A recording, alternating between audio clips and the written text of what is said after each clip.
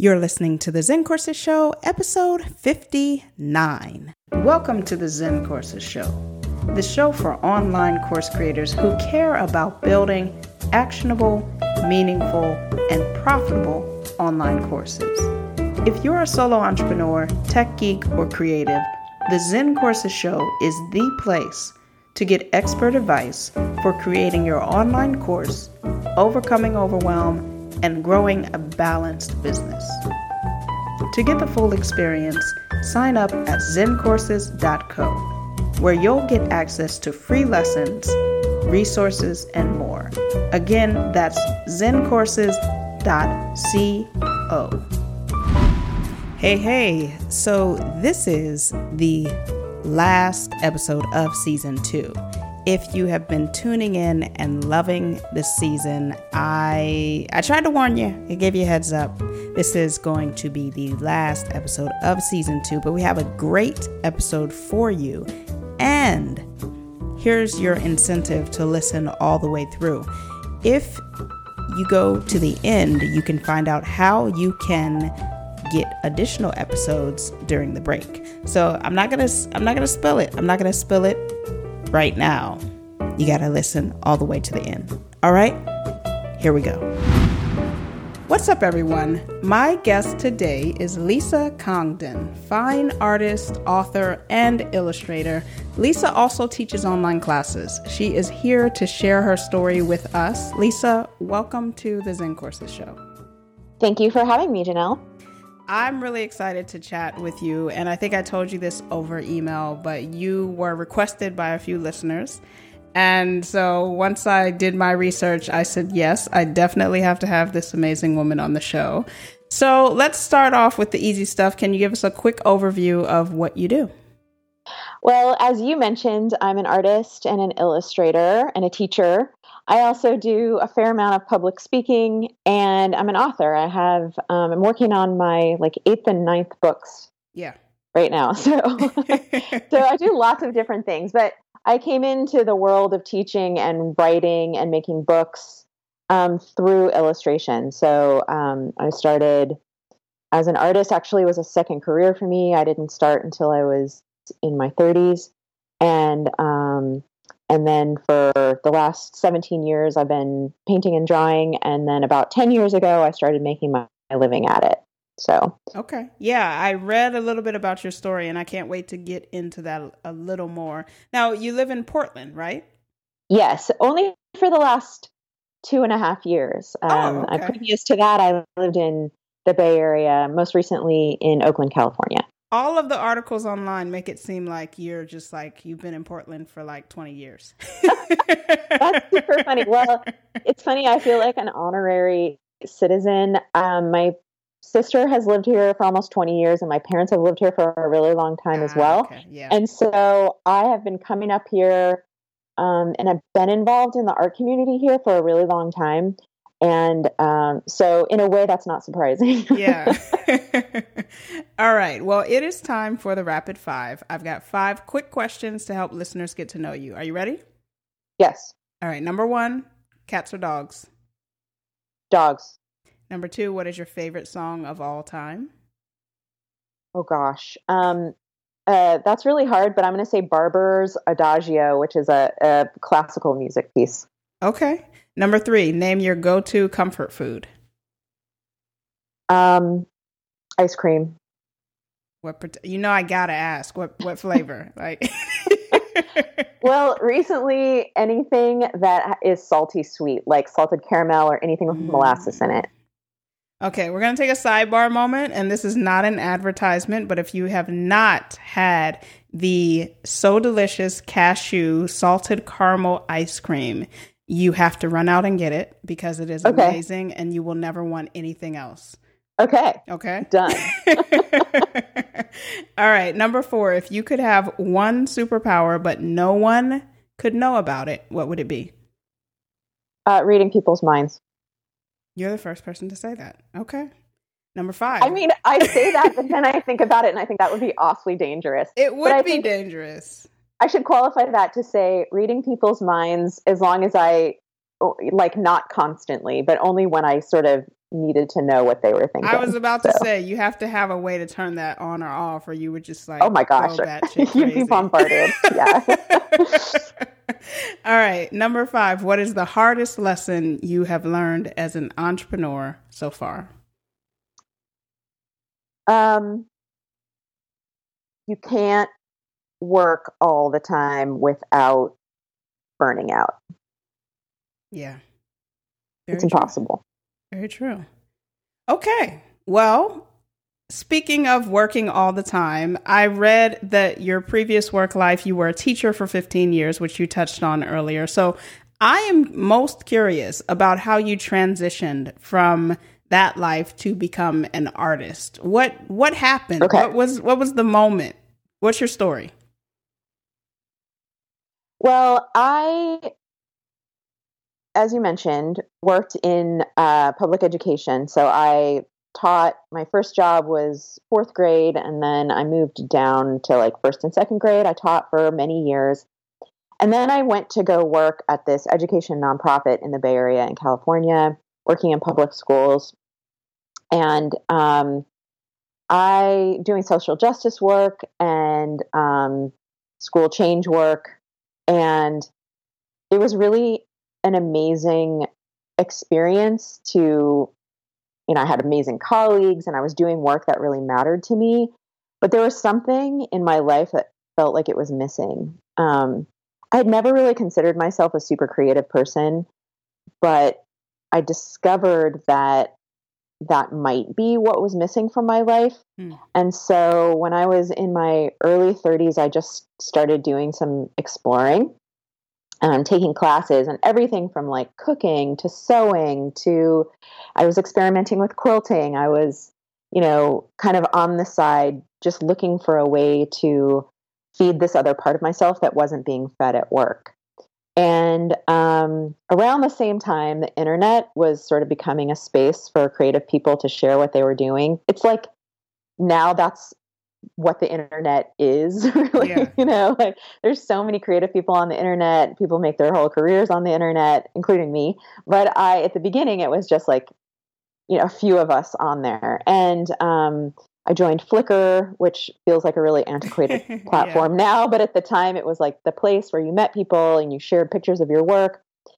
And I don't know, I just kept making stuff and I started honing in on a few things that I really enjoyed doing. And I was making collage and I was drawing and painting. And my work at the time, I was a total beginner. It looked really different than it does now. But I really enjoyed what I was doing and I was meeting cool people. And after about 2 years of experimenting and sharing pictures of what I was making, and I also had started a blog. It's a different blog than I have now, but I started a blog. I started getting inquiries from people like, can I buy that? And would you like to have a little show in my store? Just small things. Yeah. But it became apparent to me that if I worked hard enough at this thing and I continued to pursue it, that maybe someday I could at least make part of my living from making art because people were responding to it. And, all these years later, I don't know, 14 years later, here I am. But so it happened sort of slowly and incrementally. And then in about 2007, I left my job in the nonprofit world to make a go at being a full-time artist. I also did some other creative projects on the side to supplement my income until I was, making full-time income from my work. It took a few years, but eventually I got there in about 2010 or 11. Nice. And so 2007, you went for it and you just said, that's crazy to me. So you weren't creating, you just had this feeling that something was missing. But you hadn't been like a creative person. You didn't make things, you didn't draw, you didn't do any of that? No, I mean, I grew up in a pretty creative home. My mom, we were always doing creative projects, and my mom is definitely like, she's also kind of a late blooming artist, but she definitely feel like the creative spirit and energy was in my household. Like all of my siblings are doing something creative in their lives. My brother does landscape design. My sister is also a photographer and a maker. But we're all sort of self-taught. Like none of us went to school for it. And so it was always, I think it's kind of in my blood per se. And I was in a relationship in my early 20s into my early 30s with an artist, and that relationship really was formative for me in terms of exposing me to art and design and all these things that at the time were just interesting to me. They aren't anything that I was like, oh, I want to do this or I want to study this.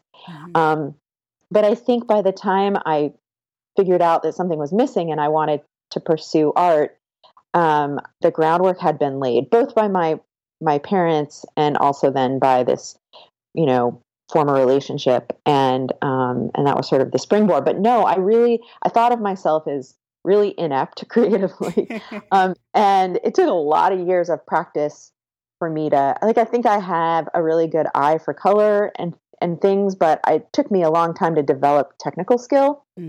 I think sometimes people sit down to draw and they think they should be able to draw like somebody's been drawing for years. And inevitably, unless you're a prodigy, of which there are a handful in the world, but that's very rare, you have to actually learn to draw and paint and practice it over and over. So I sort of understood early on that I wasn't very good, but that if I had enough life experience to know that if I put enough energy into this thing, then I might actually get better at it. Because I had tried that with other things in my professional life. And so I think that also contributed, like the fact that I was a little older by the time I got started. I had this sort of motivation and confidence to pursue this thing that I wasn't very good at in the beginning. And again, I had no aspiration to become a professional artist when I first started. This was purely like I just want to have another dimension in my life. Like I want to express myself creatively. And I think that's what's missing from my life. And it turns out it was, so much so that like once I got started, I couldn't really stop. Like part of my house got taken over by fabric and paint supplies and stuff, so. Yeah. I love that. I love just the lesson of practicing, of committing to that practice and the craft and sharing, which is really how things begin to blossom for you. Yes, and I also love, for sure. I love that you talk about starting when you were older, because I think that so many people online, as we age, we start to feel as if we are too old to do things. And that phrase always grates on me, because it's, you're never too old, in my opinion, to start something. But I also understand how that's very real for a lot of people. They feel, I'm in my 40s, 50s, 60s, and whatever the case may be. And I can't, my time has passed. It's too late to do that. So I love that you talk about how the other side of it, the beauty of being older is that, you have more life experience. You kind of know what you're into, what you're not into, and you can put that to work for you.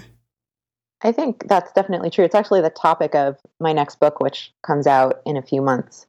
I interviewed a bunch of women some famous, some not famous, who have done really incredible things at an older age, like started things later in life. And then I profiled a lot of women from history who were kind of late bloomers in that sense.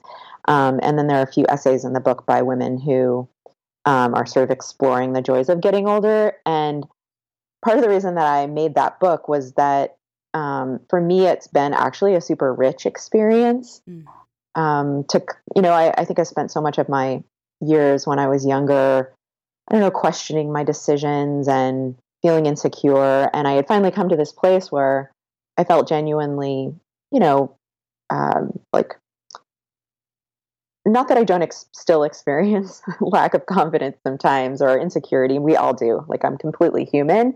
But I had reached a point where I recognized that part of my success was the wisdom that I had gained. I mean, I'm a totally decent artist, but I attribute a lot of my success actually to the decisions that I've made that have been, I think, more driven by my life experience and my confidence, or how I understand that, how important it is to relate to people in a certain way, things that I didn't understand when I was younger. And I think what I came to understand is that there are a lot of women out there who had started second careers and done amazing things after the age of 40 and had done actually exceptionally well at them because of starting later in life. And I wanted to explore that and celebrate that. So Absolutely. Cool. Well, I will have to make sure I keep tabs on your book. And when's it coming out? October of 2017. Okay, perfect. All right. So when did you decide I'm going to teach online? When did that become a thing for you? Well, it's funny. I was actually really resistant to teaching online courses at first. So about 5 years ago, the founder of Creative Bug, which is an online platform that I now have a bunch of classes on, she contacted me about teaching. And I knew her through another, we weren't friends, but I sort of knew her socially. And the platform was super new at the time, and they had no data on their success. And also, I was pretty dubious about whether I had anything of value to share, whether I wanted to get in front of a camera and whether this would be a good return on my investment. Like teaching involves giving away knowledge, or not giving away, but selling your knowledge. And you have to, that's kind of a big deal. So I said no. I was like, no, I'm not interested. But, to her credit, this woman stayed after me for the next year. And by then, they'd taped several classes with other people, including a friend of mine who's a ceramics artist. And I watched the trailer for my friend's class, and I was really impressed with the quality of the footage and the class. So I agreed to tape one class with them as an experiment. Your foot in the water. Yeah. And so, it's interesting, now online classes are really ubiquitous, but about 5 years ago was right when they started to take off. So it was it wasn't completely new. People had been making online classes for a while, but it was still relatively new compared to today. And so, I ended up getting hooked. So working with Creative Bug, going on 4 years now, has been a great experience for me. And then from there, I also taped classes with one big class with Creative Live. That one's a business class. Yeah. So the classes I teach on Creative Bug are all art classes. And then I have one class on Skillshare, which is also a business class. So my classes on all of those platforms have done really well. And I think part of that is I have a large online following. And so there's this way that people, can just learn from me and by the click of a button. And that really helps. But recently, so last year, I started to think about what it would take to create some of my own content. That was exactly what I was going to ask you next. Offer it directly to my audience, because I had all this experience with other platforms.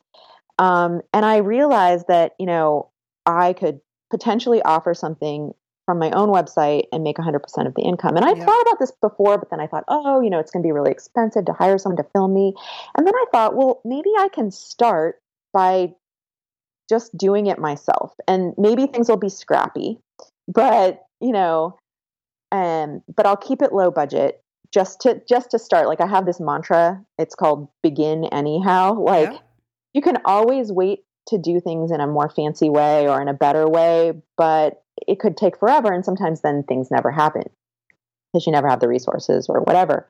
So I just decided to start. So I started what is now called the Lisa Congdon Sessions, which is a class series that currently includes 2 video classes, one on generating ideas and one on the career path of illustration. I'm developing a couple new classes for that as well. And as I said, they're pretty low budget and scrappy, but they have great information. And I'm really offering a lot of inside knowledge. And because I didn't pay a lot of money to produce them, which we can talk about in a second, I can offer them at pretty low prices. And so they've done really well for me and added up over time for sure. So now that you have the experience of the partnership model with Creative Bug, Skillshare, Creative Live, and now you're teaching your first classes on your own, what are the pros and cons? How do they weigh for you? Well, it's interesting. So when you make classes for different platforms, aside from, as opposed to making them yourself, the process is really different. In the case of Creative Bug, I go to their studio and they film me with really expensive equipment and they make me look really beautiful. And, they have a camera that sits above my hands on this desk that's perfectly styled. And then there's a whole set behind me and it's great. And Creative Live is sort of different, but similar. You go to their studio and they put makeup on you and, you're you do all of this preparation. Same with creative. I mean, every class requires preparation, but when you tape a class for a platform in the form of a partnership with that platform, they have people who are there to help you with the content. So I feel really lucky in terms of doing classes with platforms first before I developed my own classes, because I learned a lot about kind of what level of information and how, to give people and how to sort of break it down so that people can digest it. And so in both cases, and in Skillshare too, I have one class with them. Skillshare is a different platform. You can either submit classes yourself, or sometimes Skillshare, if you're a high profile enough person, they'll come to your studio and tape a class with you and bring their own equipment and stuff. But in all cases, you work with somebody who helps you decide, what's the right content and breaking it down. So you're not completely on your own. And most online teaching platforms, there are people who are experts in online learning. So if you're new to it, that's sometimes a great way to go if you can get in with a company like that. And often the videos are really professional. You don't pay any money up front. In fact, you get paid. So, and the payment structures for all of them are different. Some platforms pay based on an algorithm of engagement. Some pay royalties. Some pay fees up front, and then you make bonuses based on how many of your classes sell. There are all kinds of different ways you get paid, and then you have a contract and all of that. But basically, they do all of the work and pay all of the money to produce the class, and then you sit back and make money after it sells. I mean, you have to do work to promote it, and that's part of the partnership is ongoing promotion in relationship to them, and sometimes separate with them. And that's all really wonderful. But the big thing is you're making a percentage, right? Which you agree to up front. You're not making 100% of the money. So when you tape your own classes, obviously you have to figure out how you're going to record them. If you don't have expertise in filming, or you're, like I just basically talking to my computer, so I don't even use a camera. But at some point I may graduate to that. But you might have to hire a videographer.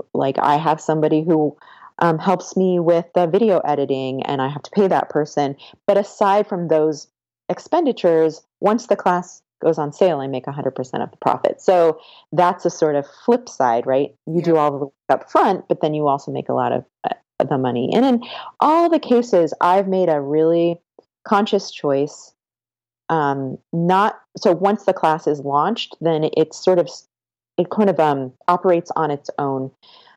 I tried once to teach an online class that was like a whole weekend, and I was like in the class environment interacting with people for the whole weekend, and it was the most exhausting thing I had ever done. So I realized in the future I wanted to teach classes that were video classes that people could purchase, but that I wouldn't, while I'm happy to answer people's questions over email and, all of that, like it was a good return on investment, because I would put the class out there and then it would end up just paying me at the time. And the sort of minimum amount of work on my part afterwards. And that's been a really strategic thing on my part. Other people love the interaction with students and love the ongoing thing with folks, and have online communities where people can interact with each other. I've chosen not to do that because I have so many other things going on in my career. Like teaching isn't my main thing. So that was another intentional choice I made. And most platforms will allow you to do that if that's the way you like to work. Cool. So self-paced works for you. That's interesting, because I don't think, on the show we do a lot of talking with guests. I talk a lot about making that decision. In fact, I just had a conversation about deciding between self-paced versus something more blended and interactive, and it being based on your learners. But it's also very true that it depends on what you can commit to as a teacher. If you can't be there and you're going to constantly be, hey, got to reschedule, I've got a talk to give, then it doesn't really make sense. You have to do what you can do. Right. And I think there are benefits to both kinds of classes. So I've also taken some online classes that were sort of self-directed, right? You download the video, or you go online and you follow the assignments. And if you're a disciplined person and you are motivated to learn that thing, those things are great. Sometimes classes where you pay more money, but you get more interaction with the instructor, you can ask questions, that's guided, you have interaction with the classmates, those are also super useful. But I know as an instructor right now this could change, but right now I don't really have time for those things. I'm writing a couple of books, I have illustration assignments, I've got other things that I want to do. And as I mentioned earlier, like I got really, like burnout happens when you take on too much work as an entrepreneur. And I'm really, I've been through that, and I'm trying right now to have more balance in my life. So for me as an instructor, this is what I can offer.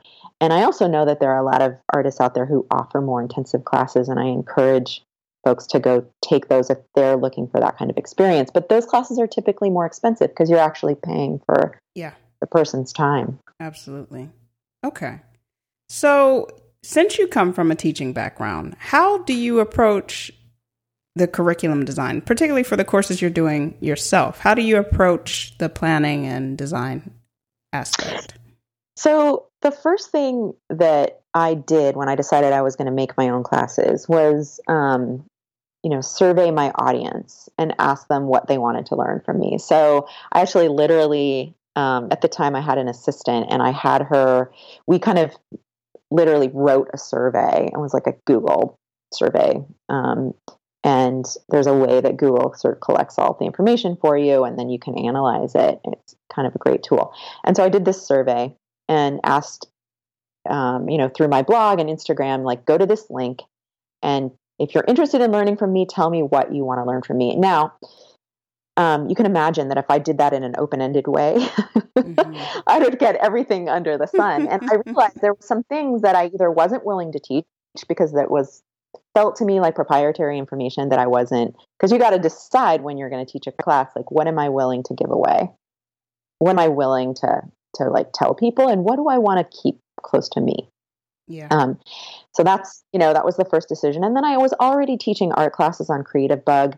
They have the equipment and the production team that I sort of needed to do that. I don't have that in my own studio. So I knew I didn't want to teach art, didn't want to create art classes, but I knew that I could do business and creative classes. So I under that sort of umbrella, I just asked a bunch of questions in different categories about what folks might be interested in.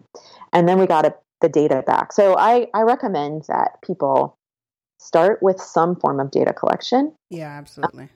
Because you might think that something is going to be really interesting to people, but it might not be. And conversely, there might be something you haven't thought of that they're interested in. So I also left a space in the survey for, like, tell me your ideas. So that's always the first step for me. And right now I'm still working off of the data that I collected a little over a year ago when I first got this idea. Yeah. So at some point I'll probably do a new survey. So once I collected the data, I analyzed it, decided to start with a few classes that addressed, some of the results on the survey that were compelling. And so my process goes like this. First, I outline the topic. I decide what I'm going to teach. And it's kind of like writing. It's just like you do when you're writing a research paper or a book. You brainstorm the areas and the topic that it should address. And of course, as you're writing and thinking about the content, those will expand and change and shift, but you got to start somewhere. And then I organize everything into a flow that makes sense. And that ends up translating into separate videos around separate subtopics of whatever I'm teaching. And then I write a script for the class. Like, I literally write as if this is how I'm going to say it. Now, I don't read from the script, but this is a way for me to, and it also ends up being the sort of raw material for the PDF in the class as well. So I write a script, I study before I begin taping, I make an outline that I do refer to while I'm recording. And, there end up being about between 2 and 5 videos per class, as I mentioned, all divided up into the main sections. Now, currently, my setup is I use literally the photo booth app on my Mac, and I get my computer set up in a place where whatever's behind me is pleasing. I have a pretty cool studio, so it's usually like my artwork and books behind me. And I talk into the computer, and I around these different topics following the outline. And that all gets edited later. Mm-hmm. And then if I mess up, I stop and I either start over or I stop and I start, because those shorter videos can be put together later. So editing is sort of similar to like if somebody were filming you and you messed up what you were saying and you had to start over. Cool. And then I have a person who works for me on a contract basis now. She used to be my assistant, but she got a bigger, better job, but she still freelances for me on the side. And she takes that footage and edits it in iMovie. Although we're kind of exploring some other video editing software right now. She adds slides and images where necessary. And like we talk about that in advance because visuals are really important. Like if you're just talking at people, even for 5 minutes, unless you're like talking about the most fascinating thing ever, we got to break it up. And so she uploads everything to the internet for me. She also takes the main points from the class and makes a downloadable PDF for students.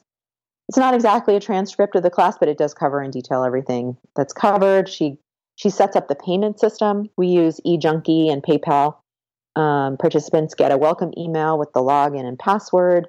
And then, of course, before we launch, we do some test rounds to make sure everything's working properly, including the videos and that everything, that when people log into the system, that they're going to get everything's going to work well. Because if it doesn't, prepare for a barrage of that's the worst bad emails. We actually had one situation where we didn't watch a video one of the videos in the first series I launched. Mm-hmm.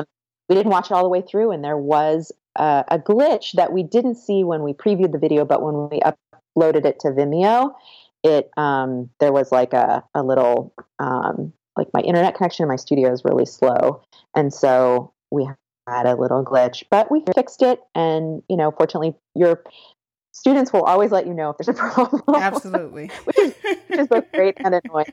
And then everything gets loaded onto my website. Like I have a page on my website. I have a website developer. He's great about like formatting everything for me and helping me, get everything uploaded. And then I just hit go and hope for the best.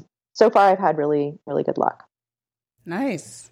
That's, so that is a pretty simple setup. I love that you shared that because I think a lot of people, they get scared about the technology and they imagine, I call it the techno monster. It's like this big monster of all these plugins and everything that they feel like they have to figure out. They have to learn WordPress. They have to figure out the plugin. They have to get a payment system, have to do all this stuff.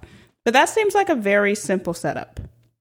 Yeah, I mean, you do obviously have to have a payment system and you have to have like a place to house your classes. But one thing I recommend in general as an entrepreneur is to the extent that you can afford it and to the extent that you can like save money for it, or find people who will do trade with you or whatever, delegate or, hire people to do the things that you don't know how to do yourself. Mm-hmm. Because you can get really mired in like learning all of the creating online classes requires like 10 or 12 sub skills, right? Yeah. That are outside of the area of expertise that you're teaching. They have nothing to do with that thing, right? Unless of course you're teaching a class on online classes. But there's all kinds of things that you just mentioned that I mentioned that I have other people do for me. Now, some people might want to learn those things themselves. You definitely have more control when you can do everything yourself, but it also takes more time. So, and if you might have to pay those people, up front, but then hopefully the class will generate enough income that it will pay for itself. And then you'll start to make money off of it after that. So another question for you as an instructor of online classes, how do you measure whether or not learning is happening in your courses? Well, I don't have a way to measure that right now. As I said, I don't people don't turn in assignments. Mm-hmm.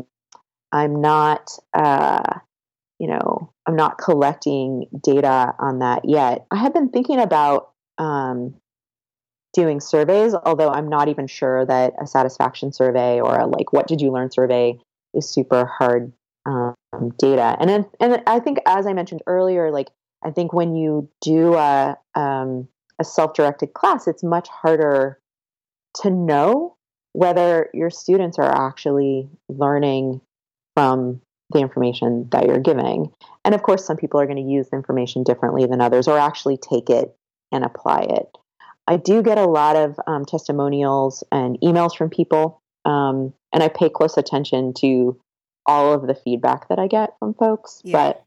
But that is something that I don't do a lot of. I think of it more as like I'm writing a book that's a sort, or like an ebook or something that's in video form, and it's for sale, and you can buy it and read it. But it doesn't. But I'm not measuring whether people are actually in a scientific way. I'm not measuring whether people are actually using it or learning from it. Yeah. That's the big struggle. And there's this big debate of whether to do things yourself on WordPress, use an LMS, a learning management system, or to use a hosted platform like Thinkific or Teachable or Coach.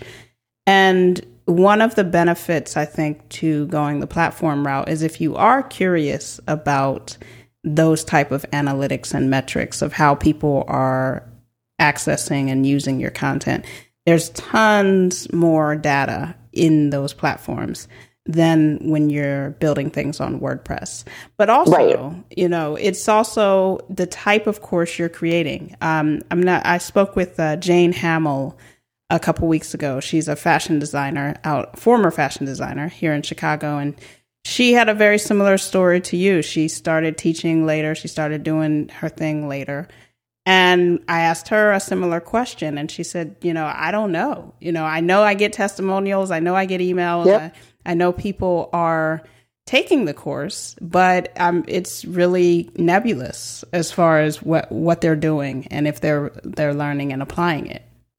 It's interesting, especially with CreativeBug and to a certain extent with Skillshare. So Skillshare, people do upload their assignments, and I go in periodically and give people feedback. It's not essential for instructors to do that, but I'll go log in. And I was really active in the beginning when the class first launched. And it's a class on professional illustration. So people are following an assignment and they're turning in, there's actually an assignment.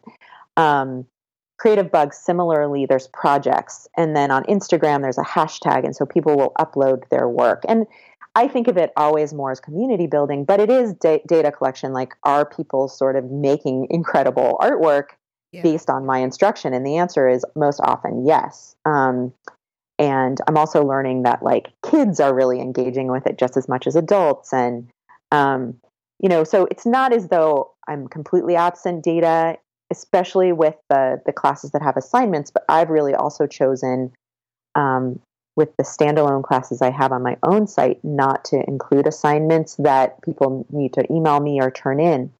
So, and that's a choice I've made because of my time constraints and my ability to sort of engage with my audience. And I do think it's like something that people should think about for sure. Yeah. And make a conscious decision about it. Yeah. And there's always room to do new things later on. It's true. Yes. That's the thing that course creators, we freak out about that first version, but it's the first version. That's right. You can iterate. And if you decide to add assignments later on, when you have more time to do that stuff, you totally can. It doesn't have to be perfect.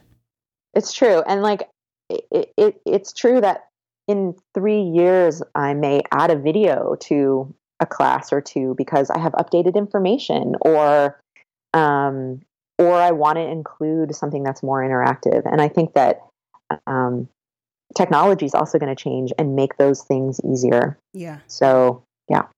Cool. All right. Last question before we get to our final three.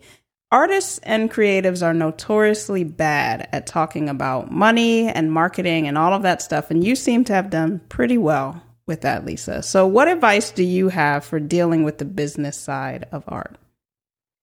Well, I think first of all, just not to be afraid of it, and sort of if you are a person who kind of is haunted by the starving artist myth, or this idea that that you can't mix, that if somehow you're selling your work, you're selling out as an artist, to really work on turning that around. I mean, obviously, how you sort of design your career is up to you.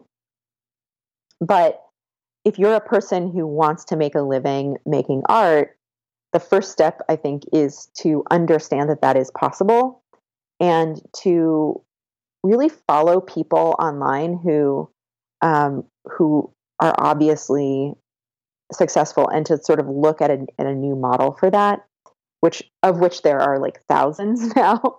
The internet has really created a space for people to teach classes, launch illustration careers, monetize their work in a variety of ways.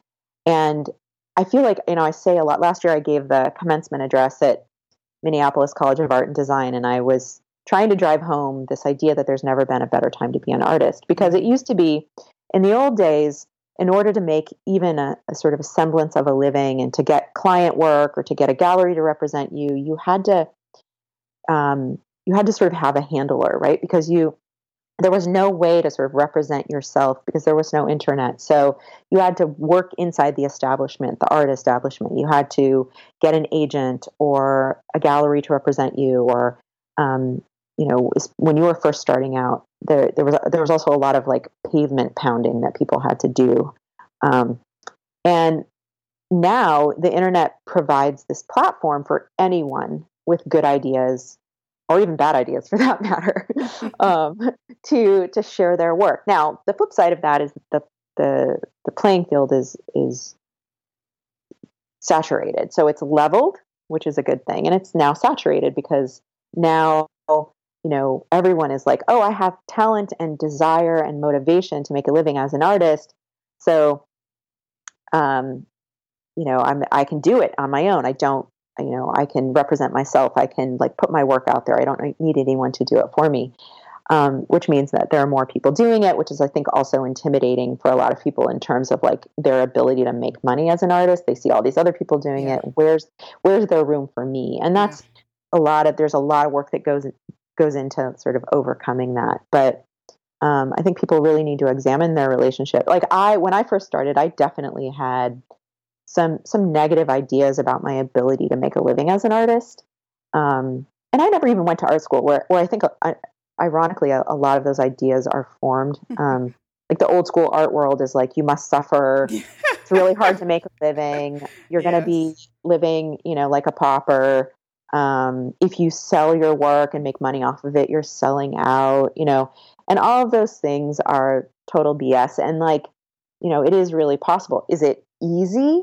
No. And do you have to work for many years? And as we talked about earlier, you have to get up and sit down every day and practice and be disciplined. But it is possible over time to make a career for yourself. And the great thing is that, and I think online classes are such a great part of this, like diversifying your income is a great way to approach it. So if you're an illustrator, you might teach some illustration classes, or, figure out other ways to like engage your audience around that topic, in addition to getting paid illustration work. And there are all these different ways now that the internet offers us to build a career, where, 20 or 30 years ago, if you were an illustrator, you basically did illustrations for a magazine. Now you can teach illustration. You can do illustration for online platforms. You can open an Etsy shop and sell your own illustrations. There's just like all these different ways to sell your work online. And it's really amazing once you start to unpack it and like peel away the layers of the onion. It just, and yep. I totally agree. It's so many more possibilities now. And I think that it can be scary, but I think ultimately it should be comforting. Yes. All right. Sure. Lisa, we are down to the final 3 questions. The first one is an easy one. What is next for you? Anything exciting coming up? Well, I'm working on a class now for my Lisa Congdon sessions and on portfolio development for artists. So why having a robust portfolio is important, what should go in it. And this fall, I'll also have a new class launching on my site about social media, but with a twist, calling it purpose-driven social media. So approaching social media from the perspective of like inspiring people to take action on something. And this fall, I'll be taping a new class with Creative Bug that will launch in January 2018. And we haven't decided on a topic yet for that, but that is happening. And I'm working on a couple of books. One is a kid's book that won't come out until 2020. And the other one is a book actually on finding your voice as an artist that comes out in 2019. And I have another book out called Art Inc., The Essential Guide to Building Your Career as an Artist. And it'll be in a similar vein as that, sort of tips for people starting out around developing your artistic voice, in addition to, sort of as a complement to my other book about building your artistic business. You stay busy. I do. Although it's funny, I'm sort of less busy than I've ever been. It sounds crazy that the timelines for all of these things that I just mentioned, they're all big projects, and I have, they're pretty generous in terms of timeline, both that I've given myself and that my publishers have given me. So that's kind of the good news. I don't like to be rushed. That's one thing I've learned in the last 10 years, that rush just creates stress. And I spent the first, essentially 8 or 9 years of my career hustling. Mm-hmm. And I think that was an important thing for me to do at the time, but now I'm ready to sort of take it a little more slowly. Nice. Well, we'll be sure to link out to I'll try to link out to everything, but that would be very long. So the highlights in the show notes.